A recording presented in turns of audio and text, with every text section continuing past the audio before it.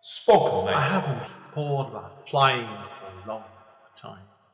I haven't dreamed of that moment when I was alone above the clouds for a long time. I haven't dreamed of waking up in a room surrounded in blue and green grass for more years than I could dream of remembering. I haven't walked back into the past or scratched on the doors of my origins, where it all came from, since I held up that cape for the last time. Return to Cape Town 10th Year Anniversary Edition is a revised version of Andy N's first poetry book. The book can be purchased from Amazon and it contains numerous additional material. Spoken language. You wake up one morning after not reading a book since your school days and you decide to be a writer, with no good or bad writing to compare against your own. You just know how to write and anyone who tells you otherwise is wrong. Hell, maybe they're jealous of your natural ability to craft the masterpiece. After all, most people need to learn through a combination of books, courses, critical feedback and workshops. Not you though. It's not their fault they don't realise your natural talent, but they soon will. How to Write Wrong is the new book by Amanda Steele. The book, which is an interactive story, gives the reader multiple options throughout its story. The book can be purchased from Amazon. Spoken Thank you language. today for tuning in to Spoken Label. Spoken Label was originally set up at the beginning of 2016 and as of recording has over 200 sessions in our archive. Although the podcast can be heard on Anchor, iTunes, Apple, Spotify, YouTube, and literally 10 or 11 other networks, the full archive can be found at Spoken Label, all one word, spokenlabel.bandcamp.com. On Bandcamp, it is set as pay what you want, so you are entitled, if you wish, you can download it or stream it for nothing. But if you throw me a couple of pennies my way, it is always eternally grateful to help me maintain the operating costs and future running costs of this podcast. Enjoy. Spoken label. Hi guys, Andy N. Spoken label back in the house. Back on Zoom again today after a little break for my summer recess. So I've got a gentleman on the phone today, or Skype, or Zoom I should say, who is a recommendation, and I love recommendations. The lady who recommended this gentleman is Linda Quinn, a good friend of Spoken Label, who also goes a regular in my writing workshop as well. And this young gentleman I'm speaking to doesn't realise this, but she's been raving over him to me for months. She has for a good 4 or 5 months now. So, and it's top of the list to get going again when I start up again for the second new season of Spoken Label. And the gentleman is James Russell.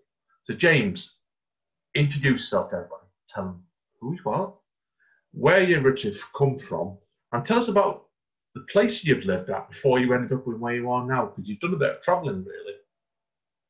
I have, yes. Well, first of all, thank you for having me. It's great. Really looking forward to it. I'm James Russell. I am I'm from Scotland, from the centre of Scotland, a village called Alloa, which is kind of slap bang in the middle of Scotland. I don't live there now though. I did nurse training there in Scotland, and I moved immediately to London. Worked a few years in London as a nurse, and then over to Sydney in Australia, and I was there for 2 years. Came back to London for a couple of years, and now I found myself living in Ibiza in Spain.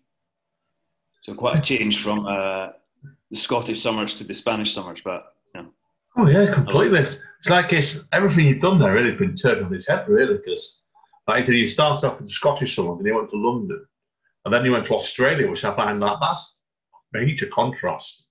And then obviously to London and back over to Spain then. So tell us about then what was Australia like then for you as a person? Was that quite a good experience to live in Australia?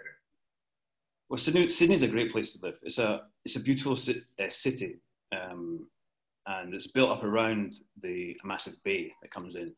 It's very hilly. It's got fantastic beaches. The climate's great, and obviously it gets hot in the summer, but it doesn't get too cold in the winter. And being a nurse, I was able to get a job quite easily. I'll get sponsored quite easily. So I had a great time over there. And it's a great place the whole island, a continent, is a great place to travel. up to the jungles in the north and went skiing and went to New Zealand. So it's a good base to go from. Yeah, I really enjoyed my couple of years there.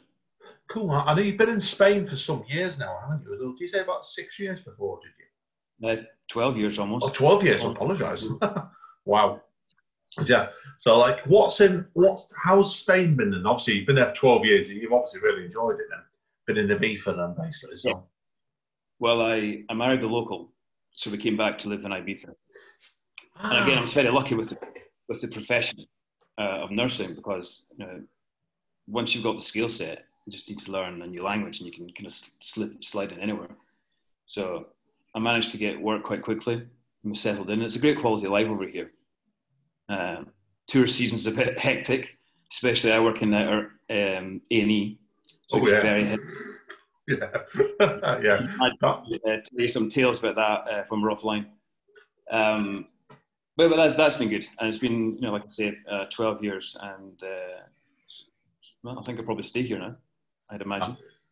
I think there's every chance of it if you've been there for 12 years. I think that's definitely as close to putting your roots down as anything, I think, really. So now we're here today to talk about your writing, really. So do you want to tell people about your journey as a writer? Where did it all come from originally?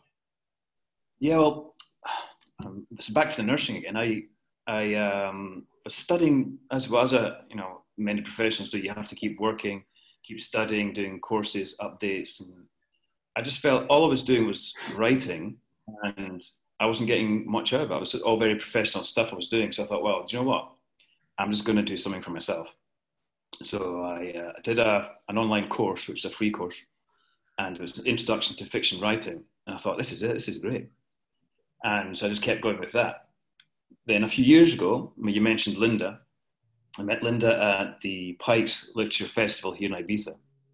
And it was great. She was the kind of first person who I had as a face-to-face teacher. And she did lots of different sessions over the days. And, we prepared stuff, we read it out to each other, we got feedback, and I was just kind of addicted to it after that. It was great. She's very inspirational, Linda. I mean, I can't wait. She's got a book coming out soon, I think. Yeah. Well, I know she's used to it, so I can't wait to read that. You're not the only one. Obviously, people, if they look around, they would notice that you've been in my partner Amanda's Printed Words magazine, and I think we met Linda through that originally. Got talking to her in an Instagram group she was in with my partner Amanda, and you're right. I've read numerous extracts of Linda's book, and I'm fully looking forward to this book as well, like you are as well. So yeah, she's great. Fantastic writer. Right, in relation to your writing, then. So I know you've got a novel on the way at the moment, haven't you? So, and you've been doing probably a lot more. I'm guessing more short stories, really, haven't you? Flash fiction. Yeah, well, I did. I started writing a novel based on a little old lady who lived in my street. That sounds like I'm start a tale, but it's the truth. And this old lady was, she was shouldn't give too much away, but she worked all her life as a prostitute. And I thought, that's fantastic. What happens to an older lady who worked as a prostitute? I mean, she must fall through the social services. She must be on the outside of society. She can't get much help from the government. So I was really interested in that character. And thinking about that, I invented a whole history for her, how she became to be a prostitute. And that's where the novel comes from. Oh, and it's great. Well, it's great. I say it's great. They're still looking for a home, and I'm looking for an agent. But yeah, it's good. And I've probably started a second one on from that as well. Have you really? So it's going to be like a series then, basically, is it? Or do you anticipate? Yeah, well, one of the maybe not a series, but certainly a second one. I think I've got space to get a second one out of that, because she strikes up a friendship with her neighbour who's only 14 years old, and he's having troubles at school because he's a little bit of a wild boy, and she kind of helps him a little bit. So the story ends. He's 15, so he's got a whole future ahead of him. So I think I might explore that a little bit in my next one. Yeah, definitely. Yeah, you mentioned short stories. We talked about Amanda and the Printed Words. That was the second thing I had published or accepted for publication, and I've only kind of been handing things in for publication for about a year and a bit now. And when Amanda said yes, I thought, this is brilliant, because that's the second one. So it's like the first one wasn't just a fluke. So the second one's a bit of confirmation that the writing's not too bad, you know. No, you definitely need to get in there, yeah. So you're getting once you've been in printed words, the sky's the world's your oyster on that one, definitely. I've made it. No, brilliant with that. So, like I said, it's what's your obviously when you've been a nurse and obviously your writing will come when you're not in work really, because like I imagine nursing in quite long shifts for you then really. So, do you find are you writing when you're at work, rushing, getting the notebook at your pocket, scribbling words down, walking around, or is it mostly do you writing at home really? You're absolutely right, and I do. I've got a tiny notebook that I keep in my pocket, and one of the things about healthcare is you get really close to people. You see people at their most vulnerable, and you see true human characteristics coming through without any facade. And I think that's really a privileged position to be in, and it's great to see people. Well, it's not great to see people like that at the most vulnerable, but you get to see what humanity is like, and so I do scribble down a few things. Obviously, I don't do any writing at work, so I never have time. But I do make a few notes about things because I've got a terrible memory. So that's not good. No, I get you completely. I'm the same. Most of my writing is doing when travelling to and from work because I'm on public transport. So I'm guessing your case you probably like when you wait till you get home, don't you? And pulling notes out your pockets and scribbling, expanding things when you get a chance, then don't you? So, no, I get you. Putting notes in my pocket. What does this mean? Where did this come from? So I'm quite organised once I get home. I've got a big desk with piles of things that I know. It looks messy, but I know exactly what's happening. Best way. Did you find when you were younger then, obviously before you got into writing, were there any writers that really grabbed you at the time? Any big favourite writers of yours? I got really into, when I was younger, I think as most people do, I dabbled in a bit of kind of teenage angst poetry, which was completely rubbish. Well, I've still got mine as well. Oh, have you? It is angry. It is rubbish. Do you read it? Do you cringe when you read it? Yep, frequently.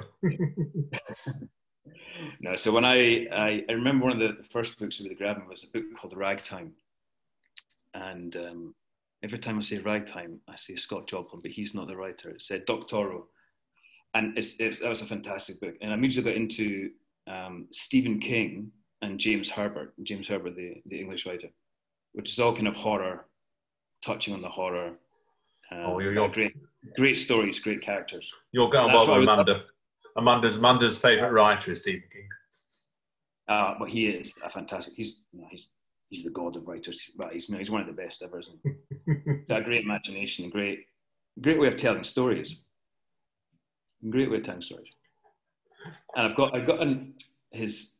he has another book out which about writing and just his musings on writing and a bit of history about how he became a writer and how the methods he uses writing.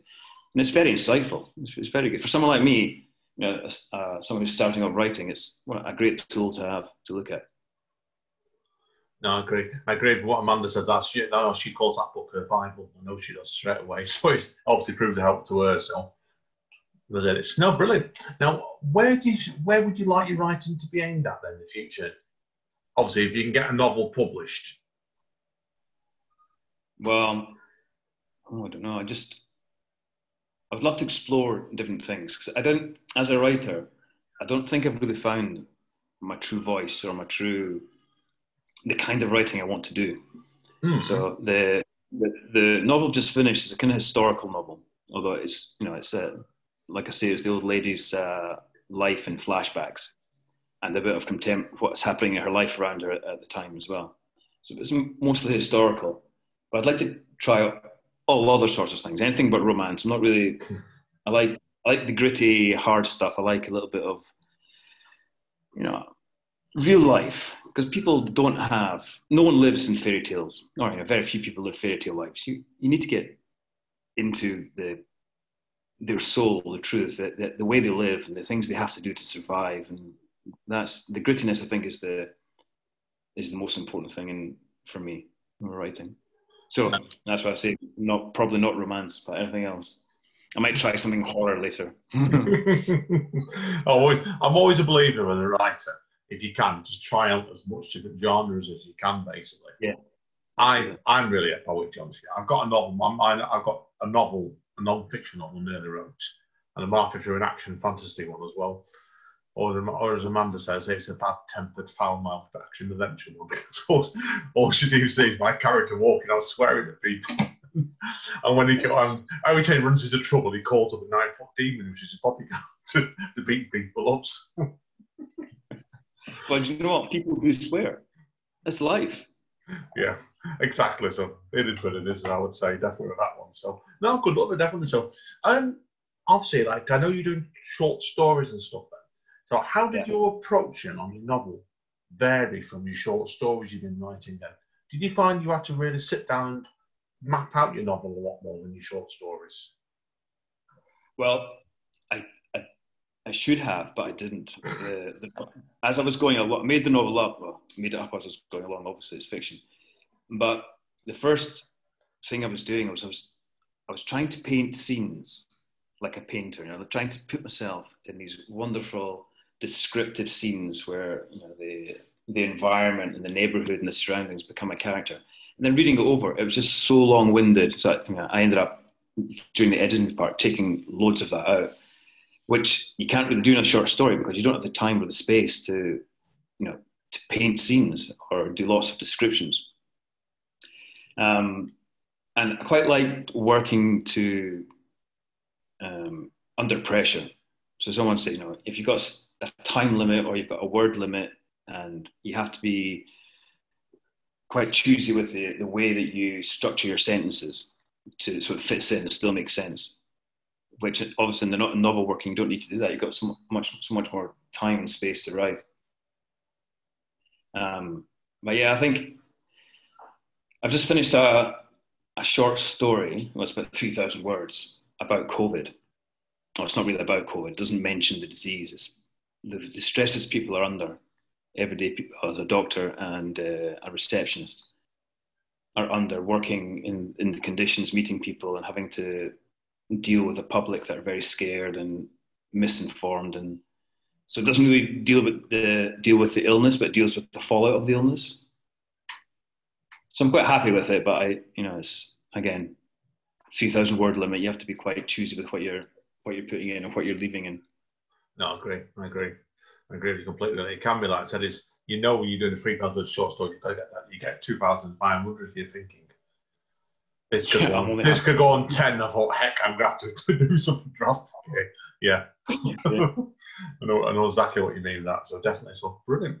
Well, that's pretty much all my questions today, James. So if people want to find out more about you, where are they best going? Well, I don't really have an online presence. I don't have a website or anything like that. But I do have a Twitter feed.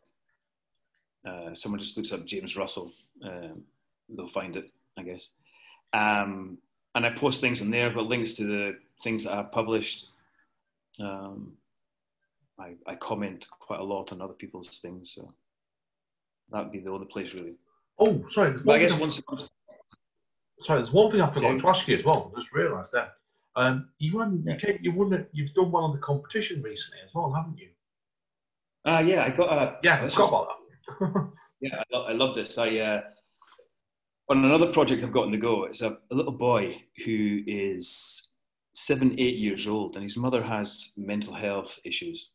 So his little boy's called Peter, and so it's a kind of personal account, first person, his view of what's going on with his mum being in hospital and his father not coping and his father drinking too much. So I took an extract of that and sent it in to the Irish Embassy. We're running a competition based on James Joyce's Ulysses, which happens in a day. So I kind of restructured it a little bit to make sure the whole Peter story about him having a day out with his dad and his granddad going to the fun fair happened in a day. And they wrote back saying, "Oh, you've made the shortlist." And making the shortlist out of 200 entries, I was over the moon. I thought, well, this is it. This is fantastic to make it a shortlist. I was happy at that. And then I got a runners-up prize in the end, which is really good.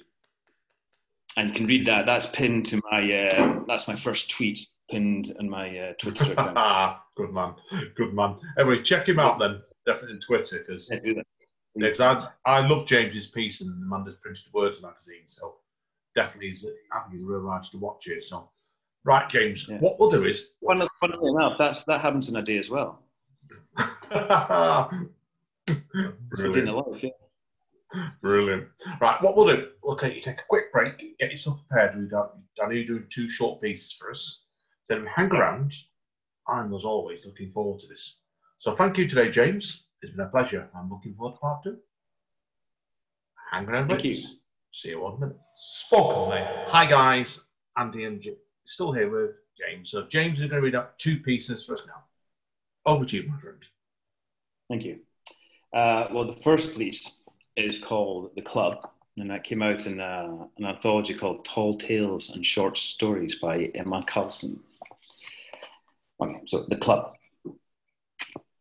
At precisely 11 p.m., John Phillips opens the heavy security door onto a rain-dampened street and hooks it into the wall. He is clean-shaven and dressed impeccably, although he feels a little foolish in the tuxedo the bouncers are obliged to wear. 2 tipsy young women totter by, their voices clacking as much as their stiletto heels. They comment on the size of his biceps and his presumed sexual prowess. He smiles back, resisting the urge to banter.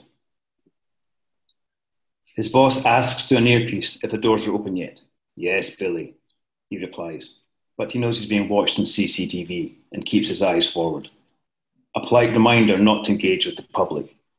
This is the Leighton Club in Soho. There are standards to be upheld. The noise levels on the street begin to rise as bars and restaurants empty. Bellies full of beer and wine make for brilliant behaviour, but John sticks to his task, always the consummate professional, politely moving people on from the club's plush entrance. As the street clears, he sees a couple holding hands. What catches his eye is not that they're both men, but something in the gait of a taller one. Something registers before he is even aware of it, a recognition that comes from familiarity and intimacy. As they pass by, the taller one drops his friend's hand, not just lets go, but forces it away. He smiles to John, a weak, apologetic, winsome smile, but carries on. No attempt to stop. John stares back, not reciprocating the smile, not wavering, but feels a tightness in his chest, the building crush of anxiety. It has been over a year since they split. This is the first time he has seen his ex-husband with another man. His mouth is dry, and his words stick as he excuses himself to his colleague, who gapes back in bewilderment. He stumbles to the staff bathroom and vomits. His eyes are watering, but he doesn't know if he's crying. As he leaves the cubicle, Billy is waiting. If you're ill, you shouldn't have come to work. There's no compassion in his words. John nods, yes, Billy, and returns to his post. And that was the first one. Fantastic. That's really, really good stuff, that. Really, really, really good. Really, really good. I really got into the narrative. That's good stuff, mate. Okay. The second one was published in a magazine called the Dribble Drabble Review. And a drabble, I'm now aware, is a story of exactly 100 words. And the dribble, 50 words. So this is my attempt at a drabble, 100 words. And it's called The Guest. They all stop trying. Lethargy, indifference seeps into the cabin like a dense fog. The air, heavier to breathe, heavier to move through. The weather colludes, the wind and rain hem them in. Chocolates the guest has brought lie open on the table, untouched since the first obligatory taste on arrival, when it was still smiles and expectation.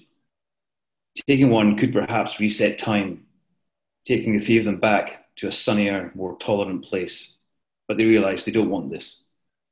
Conversation stalls, will exhausts. They just want this to be over, but time will pass no quicker. 100 words, that's it. Really? No, really good stuff, that, man. You do have a really good, rich reading voice that you do. I've really enjoyed that. Thank you. So, You're not going to tempt me into performance because I Don't worry, I'll work on you. It might take a couple of years. for it. I'll make a performer out of you, young man, definitely. Anyway. Next time I'm in Manchester, I'll come by and see you. Always welcome, mate. Definitely, always welcome. Right, James. Thank you again for today, seriously, mate. Hang around. I need to speak to you off the mic. But this is Andy N signing out. So take care, guys and girls. Stay safe and stay over. Bye. Bye. Spoken, mate.